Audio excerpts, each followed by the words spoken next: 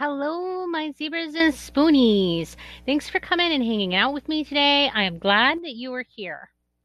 I had my follow up appointment regarding the endometriosis. The hormone that I was put on isn't helping with my pelvic pain. In fact, the pain is only getting worse. So, we're stopping the hormone because there's no value in taking the medication if it isn't going to reduce my pain. I have an IUD, so I have very little bleeding even without the oral hormone, so I don't even need it for that. So, what's next? Well, I'm going to be scheduled for surgery. Going to have an exploratory laparoscopy done. What that means is that they're going to make 2 or 3 incisions in my abdomen that are about a centimeter long each, and they're going to put a camera into my abdomen. They're going to look all around. What else they do will depend on what they see. This is the only reliable way to diagnose endometriosis. So it is possible that I've been treating the wrong thing for all these years. That would suck. But I also understand that pelvic pain is a very non-specific thing to diagnose. I just don't think that it should take 20 years and 5 different doctors not achieving pain control for of any real quality before this is being done. If I have visible endometriosis when they go in, they will burn as much of it out as they can while they have the incisions already made in the abdomen. If there is no visible endometriosis, they're going to take a bunch of biopsies from as many sites as possible to send to pathology. Sometimes this kind of pathology testing shows endometriosis that is small and well embedded into the tissues. It will also test for a bunch of other things because the pathologist will be looking for any kind of abnormal tissues. Just looking into the abdomen can either confirm the diagnosis by seeing endometriosis or could generate a different diagnosis if they see some other tissue abnormality. Because there are things that just don't show up on imaging, no matter how many types of imaging or how often that imaging is done.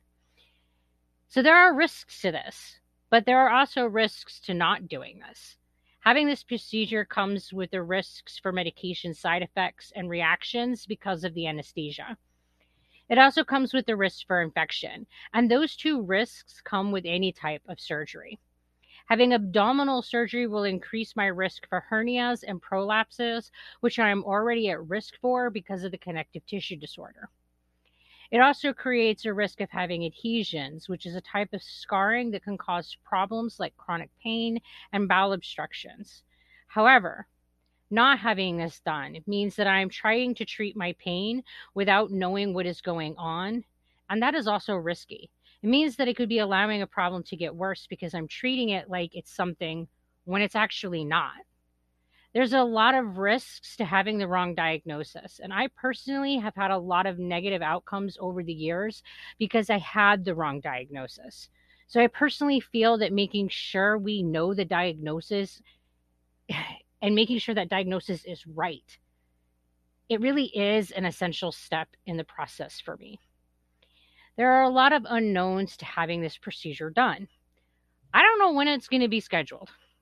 The current medical climate has made the wait times longer. I don't know how long the recovery time will be because that will depend on what they see and what they do when they are in there.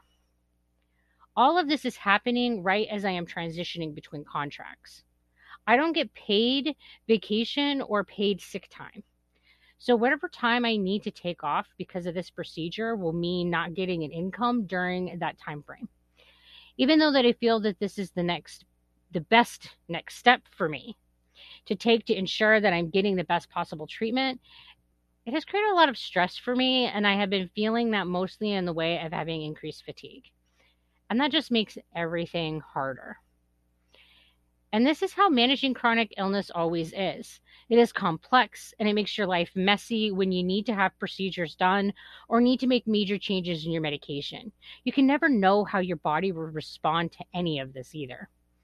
It is quite possible that having this procedure done will lead to enough physical stress to trigger flares. There's also the emotional part of it. What if the tests come back negative for everything? What then? It might sound strange, but the test results coming back with no diagnosis is my biggest fear in all of this. That would mean that I would be back at square one and trying to find the right diagnosis all over again. I'm actually hoping that the test demonstrates that it is endometriosis. Yeah, it sucks that I haven't had successful treatment for 20 years, but I have found a good doctor who listens and who is really working with me to manage my pain.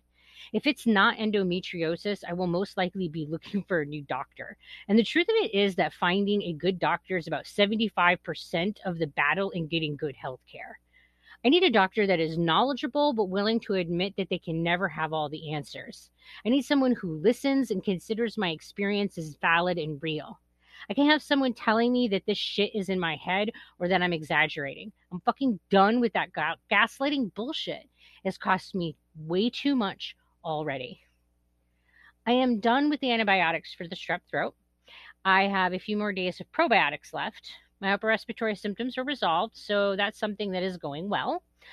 I've gotten the oxygen concentrator and have started the overnight oxygen therapy. The first week of that has been promising with a significant reduction in my headaches.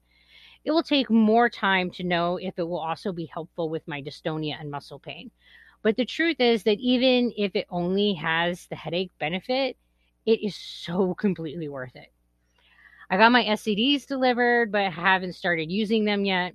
Hopefully, they will help with my pain, um, but they will help reduce my risks related to the blood pooling in my legs, even if I don't get any pain reduction in my legs out of the deal. I'm trying not to get frustrated with this meat boat that I'm riding around in.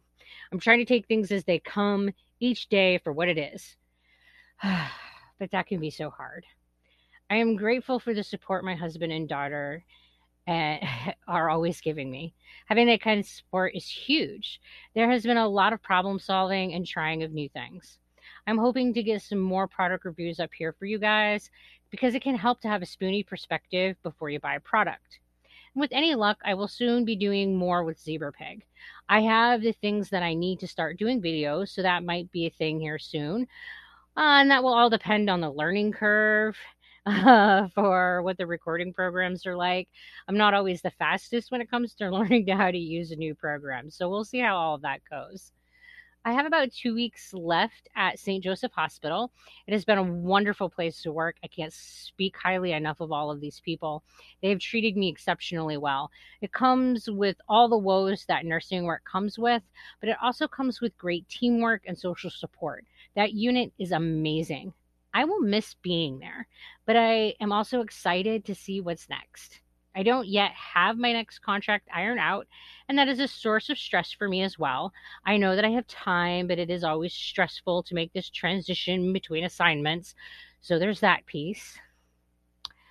So thanks for being here and hanging out with me today. And as always, please take care of yourselves.